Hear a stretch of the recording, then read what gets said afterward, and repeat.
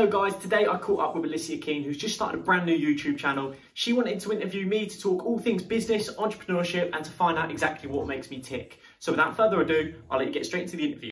Hi, welcome. Hi, are you alright? Good, thank you. So welcome to the channel. Thank you Nice to be very here. much for coming on. So to begin with, all I want to ask you is thank you so much for kind of sending a bit of a brief through about yourself, about what you've been doing. So the first thing I want to ask you is you moved to Marbella when you were only 15. Yeah. What made you move?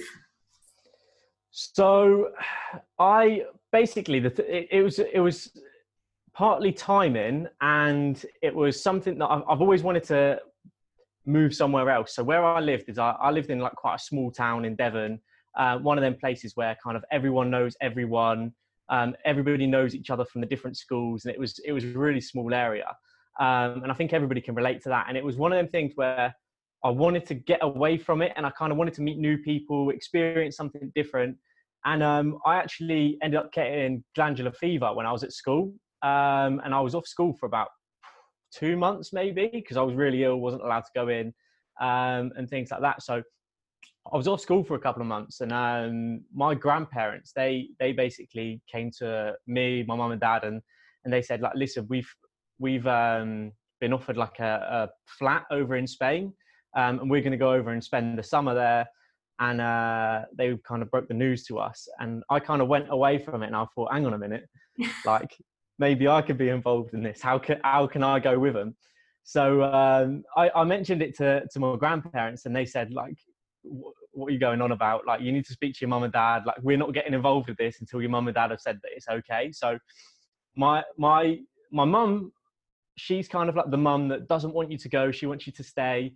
But if it's the best thing for you, she'll agree to it. Whereas my dad needs to see like the figures and like how much it's going to cost. Like I think like all dads are. And Yeah. what I had to do is I had to go through, me and my nan, we went through all like the private schools, like the English speaking schools and stuff in Spain, sent off all the emails, got all kind of like the prices and stuff like that. And then I basically had to pitch it to my dad and say, like, listen, right, this is how much it's going to cost. I'm going to live with my grandparents. They're going to pay for this. I just need you to agree. And he did. And best thing I've ever done to this day. Like, moving there was probably the best thing I've ever done. Like, the people you meet, the things you saw, and stuff like that. It was unreal.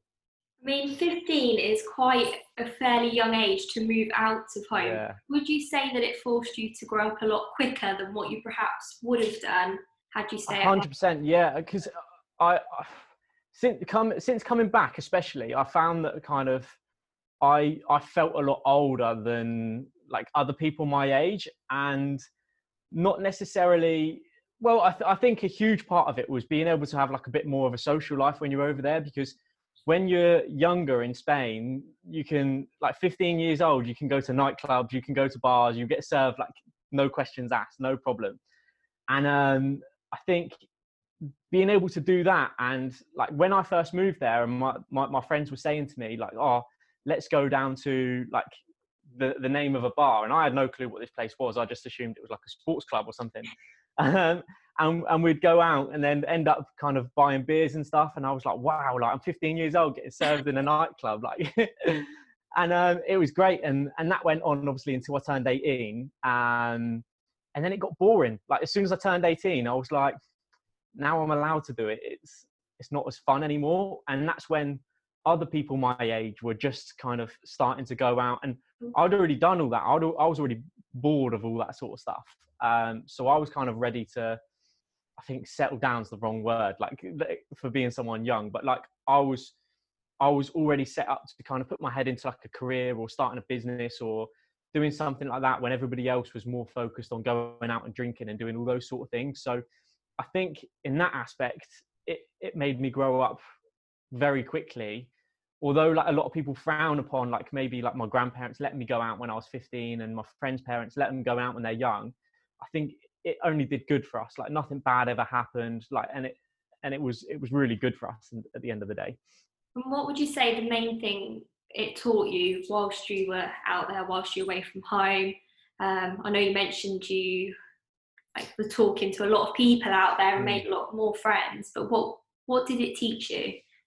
Well, I went from when I was at school in England, it was quite like a standard secondary school, like a couple of hundred people in each year, like just your average school in England. And because I went to Spain and I didn't speak any Spanish, like I had no choice but to go to a private school. And I think the people that I kind of met there, their like families, their parents and stuff like that were all very like wealthy people. They had a lot of money and kind of they had, yeah, everybody just kind of had this lifestyle that everybody dreams of. And I actually saw it in person when I was young. And I think that kind of gave me like a huge like drive and ambition, because I was like, wow, like these people have got it. How do I get that? Like, what am I going to do to kind of make that my life? And I think that had a massive impact on me. Still to this day, I think about it every day, because like when I was in England before I went, I probably never really would have started dreaming about those sort of things. I wouldn't have even thought about it. It wouldn't come into my head. Whereas now I've seen the people that live like that, it kind of motivated me massively. Yeah, and you started a business while you were over there as well, didn't you? Yeah, so I've had, obviously we spoke before this, and I've had quite a few businesses and ideas. A lot of them not successful, and some of them have been really good. So when I think I was about 16, maybe 17. I was going out, like I said, like going out weekends and stuff like that. I had loads of friends, older, some were younger. Like my friend Callum was only 14, and we're going out to nightclubs and stuff like that. And when I look back on photos now, you can tell he looked about 12, 13. Like it was embarrassing that we were actually out, but at the time it was great fun. And obviously being that age and going out, we didn't have much money. Like I think my dad used to send me like £120 a month or something as like money to keep me going and stuff like that. So he used to send me a little bit of money every month, but it didn't go very far at all. So my idea was to set up this like business type thing. It was more for like me and my mates to try and get free drinks than to make money from it. So what I did is I went to a few of the bars. Like obviously I knew quite a few bar owners and stuff like that from going out. And I basically said to him, I said like, look, I'll stand out on the streets and I'll get people into the bars. Like I'll speak to people, I'll drag them in. If I get like a free drink for every 2 people I bring in or something like that. And then things kind of escalated. I got kind of my friends roped in, so like they would do it. And then like things, like I said, they kind of escalated and I started doing like flyers and websites, and I kind of got a little bit of a name for myself for doing like marketing and stuff like that, even though it wasn't me doing it. So the bars would come to me and they'd say, oh, we need a flyer done or we need a menu redesigned. So I'd say, yeah, I could do that. And then I would phone my mate who was in England, who was a graphic designer. And I'd say, how much are you going to charge for this? He'd say it's going to cost 30 quid. So I'll go back to the bar and say, oh, it's £60. So I was making like the £30 margin in the middle. Fantastic. And then that was my drinking fund for the weekend. So that's what I did. And although it wasn't necessarily unsuccessful, it wasn't successful because we just used it for drinking. But I still get a lot of it today. So we kind of rebranded that business and last year or the year before, and it used to be called Magson Promotions, which is my surname, and now it's called Be Big Promotions. Okay. So it's got a little bit more of a professional look to it now. I don't really actively advertise it, but when people still come to me saying, can I have a website or can I have flyers done or something, at least it's like a bit more of a professional brand that they're talking to rather than just me. Yeah. So it's not necessarily a proper business, but it's something that I've got on the side that I've continued to do to this day. I suppose that keeps you busy in the meantime as well. And exactly, yeah. So definitely. How did you find it when you came back to England? Good question. It was very difficult because I'd seen this kind of, like I said, I've seen this lifestyle. I've seen friends with big yachts and £1 million houses. And then I came back to England kind of in a little 4-bed house with my mum, dad, my brother and my sister. And just life wasn't really the same. Obviously, what happened is that my parents said to me when I was over there, they said like, look, the sixth form or the college, whatever it is over there, was really quite expensive. And they said to me, they said like, look, if you're going to put the work in and you're going to work hard, like, we'll pay for it for you. And I basically said to him, I said, I wouldn't want you to do that because I'm just going to piss your money away. Like, I hate school. I hate education. I hate all of that stuff. Like I said, if you pay for me to go there, I'm just going to mess about and waste your money. So I did the right thing and came back to England and agreed to go to college. And I did what did I do to start with? Oh, I did a sports course because I just thought, why not? It will be easy. I have to go to college because they just changed the law to say that you had to go till you're 18. Okay, yeah. So it was like the first year that came in. And yeah, I just did a sports course. I did it for about 2-3 months and I was like, this ain't for me. So I managed to get transferred onto a business course and I thought, I like this. We'll hang on, my camera was just flashing. I said I quite like this course, everything that involved in it, and that's where I found out that I really enjoyed the marketing. Obviously, I'd had this little business in Spain when I was there, so I thought, I kind of know what I'm doing. I've got a little bit of knowledge in it, so it was really good. And then what happened is I was in a marketing class with this teacher. And she wasn't very old. She must have been late 20s, like early 30s. And I'll never forget that she gave us this this like task to do. And it was a little bit like like what you see on The Apprentice. And it was basically to set up your own business. But it was just like the business plan side of things. We didn't have to physically go and do it, but you had to do everything from like writing the business plans, sorting the logos out, doing all that sort of stuff. Anyway, this was right up my street. Absolutely kind of loved this sort of, like, this is what I love. And I absolutely smashed it out of the park with this project. So when I was younger, when I was living in Spain, I was obsessed with Wayne Lineker, if you know who that is. Yeah, I do. And I don't know why, I just always wanted to be Wayne Lineker. Like, have nightclubs in Ibiza, Marbella, and all this sort of stuff. So what I did is I did this business plan to open up my own nightclub in Ibiza and Marbella, and I smashed it. Like, everybody else did like a 1-page little business plan. Mine was like 6 pages long. I did like a template of where all the tables and chairs were going to be, what sort of people I want performing, like who was going to work behind the bar, why they're going to work there, what staff I want, literally everything. So I put all this together and we presented it in the class. And this teacher, for some reason, she just really didn't like me. And she was quite like patronizing in the way she was judging me. She was like, well, that wouldn't work. Like, she was putting me down when she wasn't doing it to anyone else. Yeah. So I said to her, I said, like, how old are you? And obviously she wouldn't tell me. And I said, so if you're a teacher at this college, I said, you've been to university for the last few years. I said, have you ever had your own business? Like, do you know what it's like to have a business? And she was like, yes. Like, while we were going through university, me and my friend had a yoga class.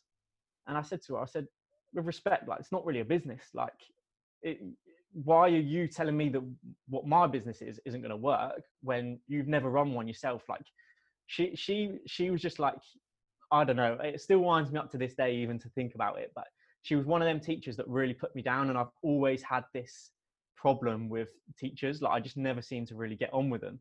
Do you think that came from having your own business from such an early age that all of a sudden when you were being told how to do it, it was like, hang on, actually? Exactly. It was almost like, even though I was like 16 years old, I felt like I had more experience than she did. Mm-hmm. So I felt like I had more kind of authority to say whether it was going to work or not than she did. But it was the typical scenario, whereas when you're at school in education, the older person has to always be right. The teacher has to be right just because she's a teacher. And it's not always the case, because I found quite often that teachers weren't always right. So before I went to Spain, it's just another little story about why this doesn't work. Is before I went to Spain, I was that typical kid that used to sell like cans of Coke and all these sort of things at school. And me and one of my best friends, he was the naughty kid. And I used to just kind of get dragged along in his shadow. So if he got in trouble for something, I'd get in trouble for it. So anyway, we both started selling stuff at school. So I was selling cans of Coke, but I went out of my way to make sure that the cans I was selling didn't say not to be sold separately. You know the cans that say like. So I bought them from Poundlands, like single cans, so that they didn't say that. So I was like, if I get caught at school, they can't tell me off for it because I haven't done anything wrong.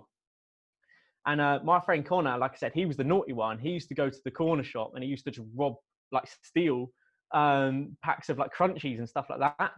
And people always used to say to me and him, I think 3 people have said it to me from different places.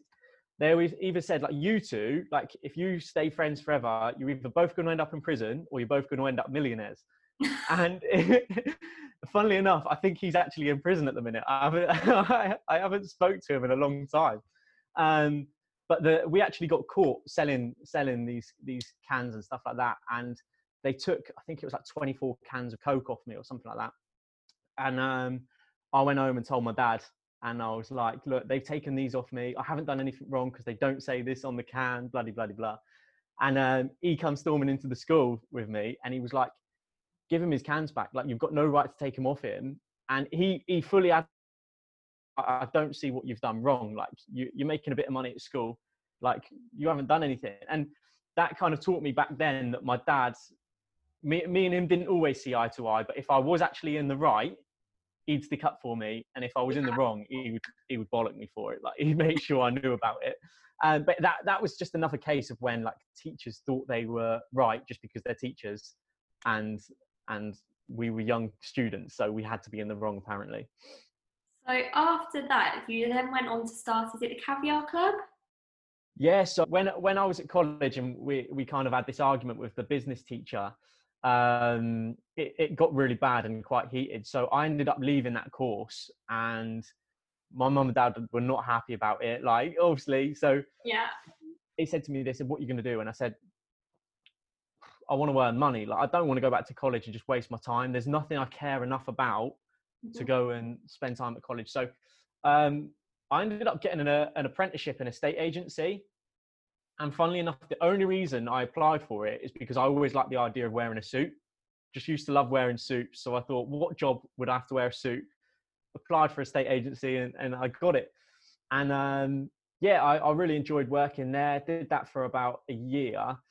And then I got hired as a sales and marketing manager for a hot tub and swimming pool company. So I was selling swimming pools and hot tubs and stuff like that. And during my time there, I was hired by a bloke called Chris, and he was a business partner in this company. And me and him used to just sit in the office, like during the winter when nobody wants to buy a hot tub or a swimming pool, during the winter, we used to just sit in the office, just chatting away about business ideas and all these different things.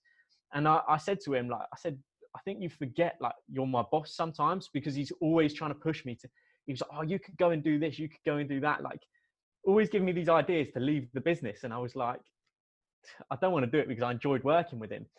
And he ended up selling his half of the company and leaving. So it kind of left me there with the other owner that I didn't get on with so much. And that kind of, it was another situation where I was kind of like pushed out the door a bit and forced into doing something. So I started Caviar Club, which was, I'll explain what it is in a second, but I was doing that while I was still working for this hot tub company, because like I said, during the winter, nobody was buying a hot tub. So I could just kind of sit on the computer and start building my business while I was there, getting paid for it.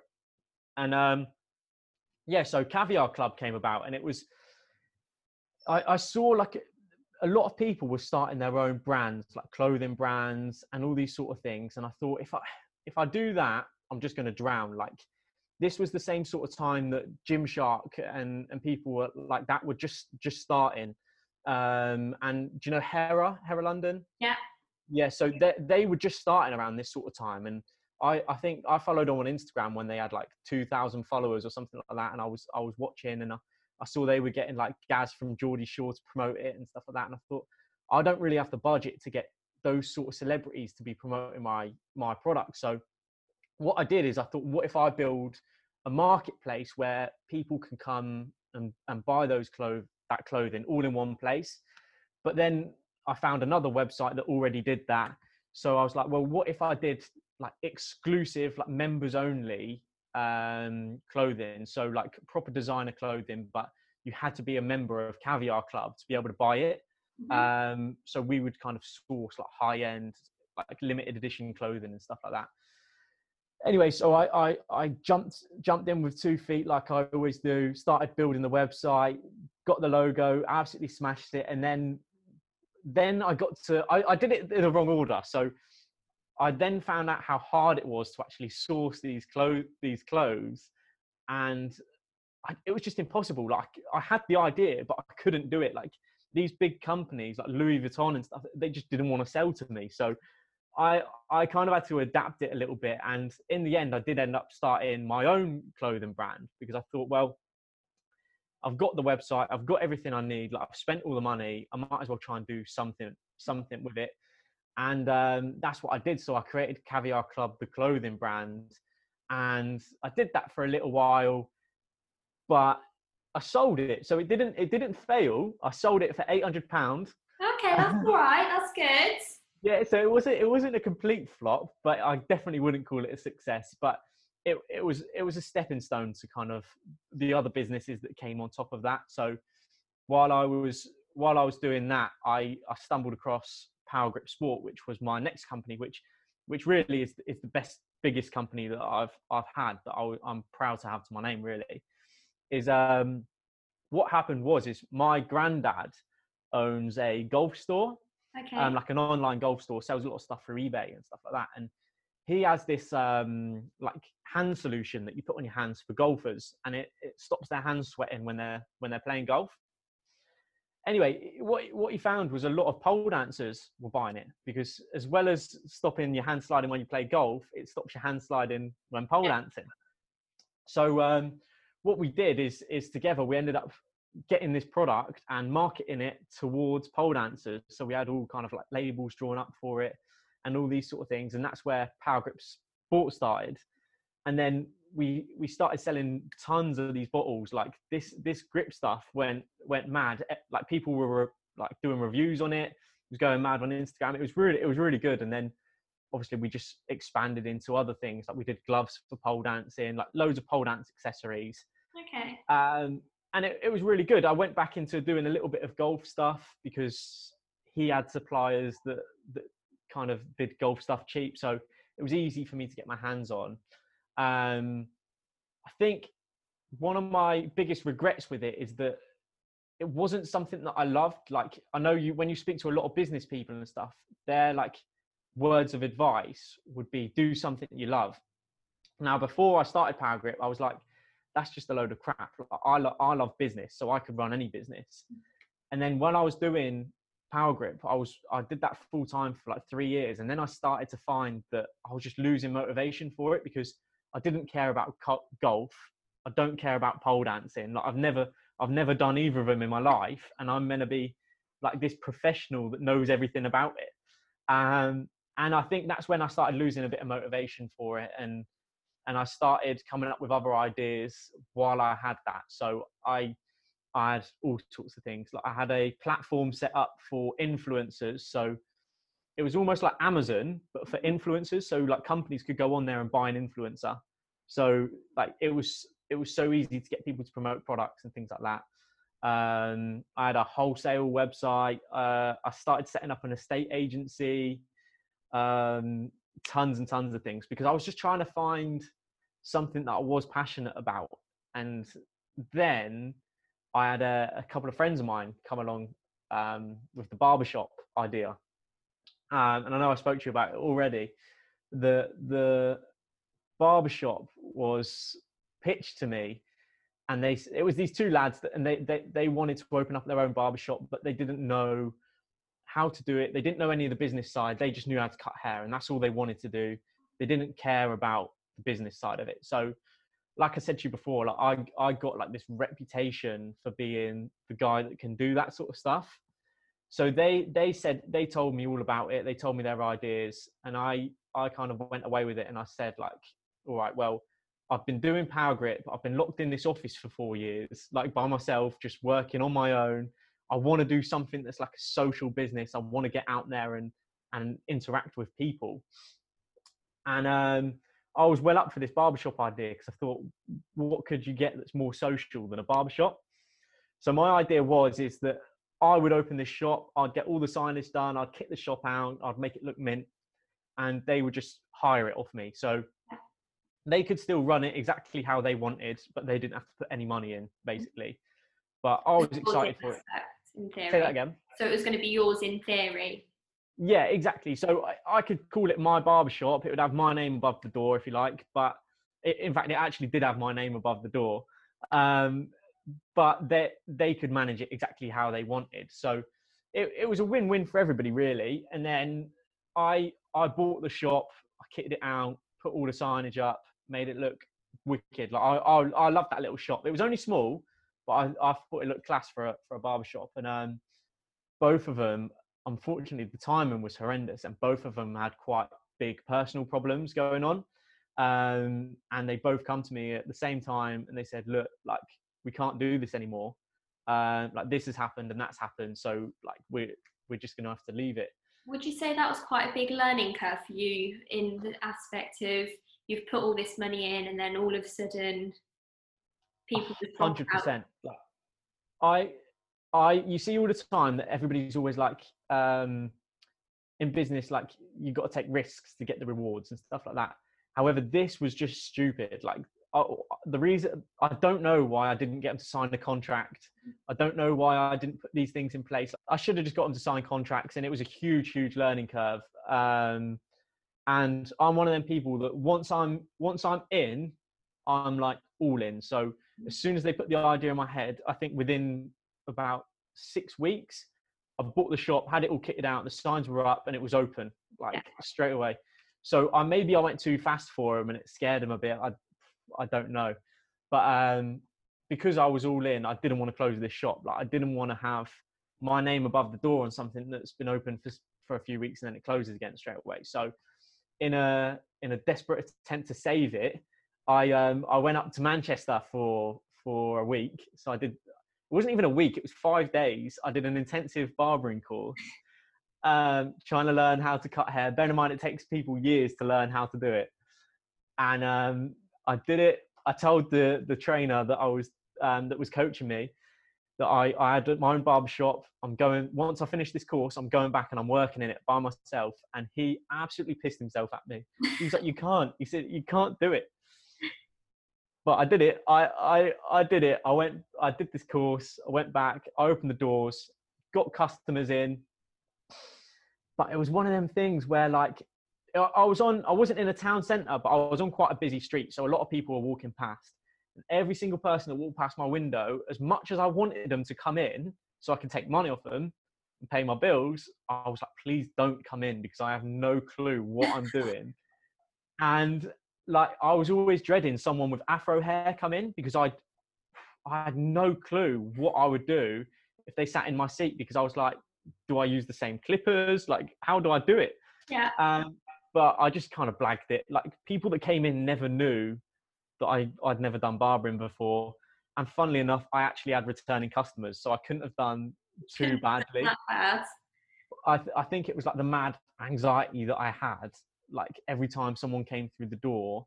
Like I said, I'm up for giving anything a go, and I did it, but I was terrified every time someone came in.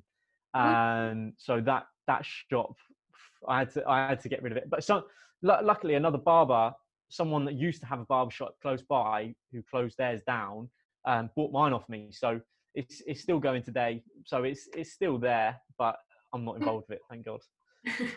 Would you say that being involved in the barbershop, I mean, like, quite a customer front facing, would you say that taught you more people skills? Yes and no, because I've always been quite a people person from like I said, when I was doing estate agency. I think that was a massive, like, people person thing. You had to be a people person, because you can't sell someone a house. Like, if someone doesn't like a house, you're not going to sell it to them, but you can try and sell them yourself. So if you came to look at houses with me and you hated the house, you're not going to buy it. But if you really liked me and I sold you me, you might come back to me and say like, Jay, like this is what we want. Can you find me this house? And then I'll find you the house and I get paid commission for it. So as you kind of had to be a people person. You had to sell yourself more than trying to sell a house. And with the barbershop, it was great talking to people, but at the same time, it was probably the place where I was least confident because I had no clue what I was doing. I've got scissors next to people's ears and I have no clue what I'm doing. So I think the whole time I was overthinking everything and my conversation was rubbish and I was sweating while I'm cutting hair and all sorts. So best luck. Yes and no, really. Now, you've had, so that's quite a few businesses before the time you're Yeah. sort of 20. Yeah. What would you say that other people like looking into that see it as a weakness or a success? In all honesty, I think everybody sees it as a weakness. But my way of looking at it is I try and explain this to people all the time, and some people get it and some people don't. But a lot of people from the age of what, I don't even know what age they go, but what, 16, 17, they go to university, 18, they go to university and they spend thousands of pounds on doing a course and they leave and they've got no real life experience. They've got to go and get a job, but they've got no real life experience. Whereas I've probably spent less money than them.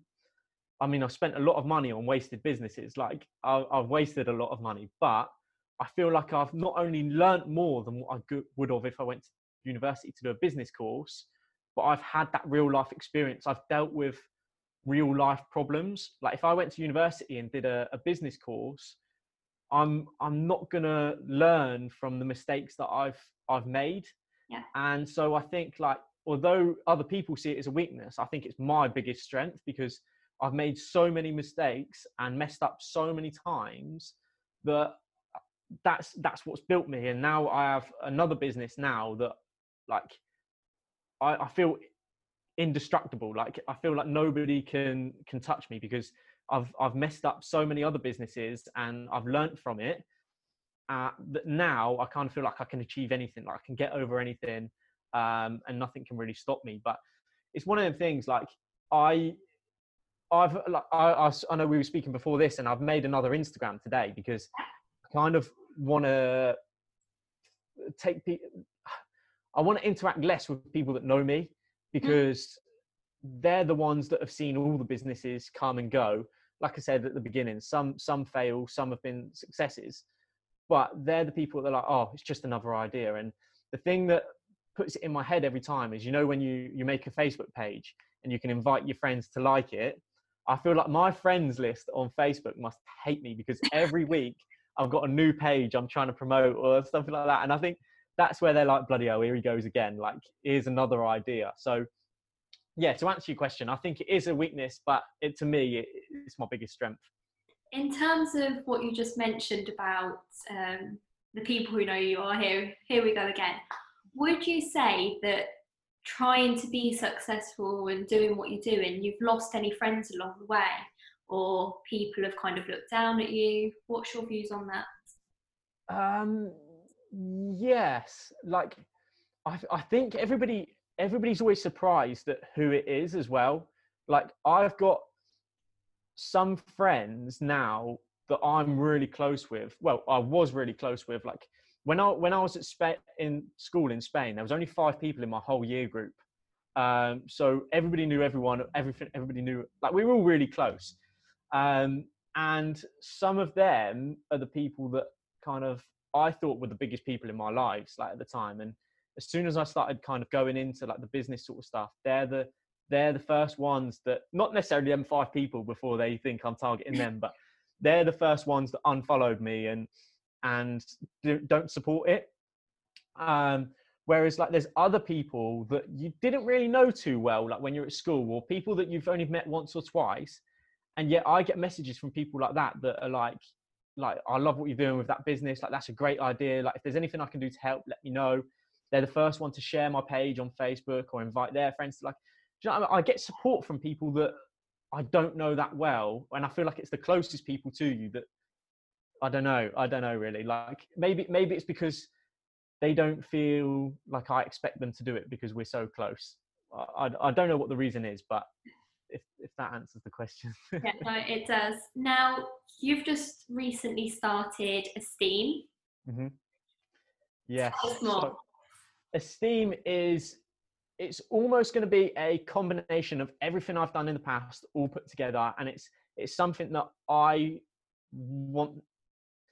So there's two sides of Esteem. There's the bit that I just want to put out to the world, and there's bit that I want to be part of, and there's the other bit that's the business that I need to make money from. So we've got the business side, which is a training company. So that's what Esteem is. So we do training in all sorts of things. So whether that's window tinting, beauty therapy, barbering, I'm not teaching it, don't worry. Sure. Like electrical engineering, anything like that. So that's what Esteem is. We're partnering with loads of other training companies as well. So we're trying to offer as many training courses as we can. But we're only kind of working with companies that we think are like the best of the best, if that makes sense. So when I did my barbering course, the company I did it through were awful. I came away from that course learning more about how not to run a training center than how to do barbering. So I've kind of put this together as something I know exactly what I do want, and I know what would work well. So that was the business side of Esteem. But then we've got the other part of it that I just want to put out to the world, which is the like events we're going to be doing. So this year's pretty much a write-off, so it's going to be from next year now. But I want to work with like universities and stuff like this. We've got locations all over the UK that we're going to be partnering with a well-known company, so we can use their facilities. And what we're going to do is we're going to have like motivational speakers, like influential people, all these sort of things, people that have done well in their industries. So take barbering, for example, because we've been talking about that, like the top 10 barbers in the UK or from abroad, wherever they've come from. And we'll just kind of hold a conference of them talking about their stories, like what struggles they've had, why they are where they are today. A little bit like your interviews that you're doing, but on a stage, basically. So I'm not aiming to really make much money from that, but it's something that I've always wanted to be involved with. I mean, I've gone to watch like a lot of talks and speeches and conferences and stuff like that, and I just love it, and I love hearing people's stories. And it's great watching an interview, and it's great listening to podcasts and things like that, but there's nothing quite like being there. Yeah. and seeing that person, and maybe having the one-on-one time. So obviously maybe paying to have photos and all that sort of thing. So there is a money opportunity there, but that's not really why I'm doing it. And then the other side of that is that we're running like a mentorship program. Mm-hmm. So for example, if there was a hairdresser who's just finished college, she's working in a beauty salon now, but she really wants to open up her own beauty salon, she can kind of come to us and we can partner her with somebody that owns a salon who can kind of point her in the right direction, and kind of give her tips and learn from their mistakes. So if someone came to me now and said, like, how do I run a pole dancing business? I could tell them everything not to do and what to do. So it's kind of partnering people like that together, to try and just help everybody grow and succeed, really. So that's what Esteem is in a nutshell. Do you ever get scared that you're perhaps taking on that little bit too much and maybe you should take it back? Or I'm just trying to get like what your exact thoughts are on it, because I know some people, if you put it in front of them and said, I'm doing this, this, this and this, they'll go, whoa. Whereas other people quite like to have lots to do. So how do you see it? Like I said earlier on in this interview, when I do something, I like to jump in with 2 feet, and I have to keep excited about it. And that's the one thing I learned from when I had Power Grip before I sold that, is that I was doing just the pole dance and stuff, and I was bored. Like, I had to get the golf stuff, and then we went into like making football kits. We went into boxing. Like, we do all this other stuff because I just got bored.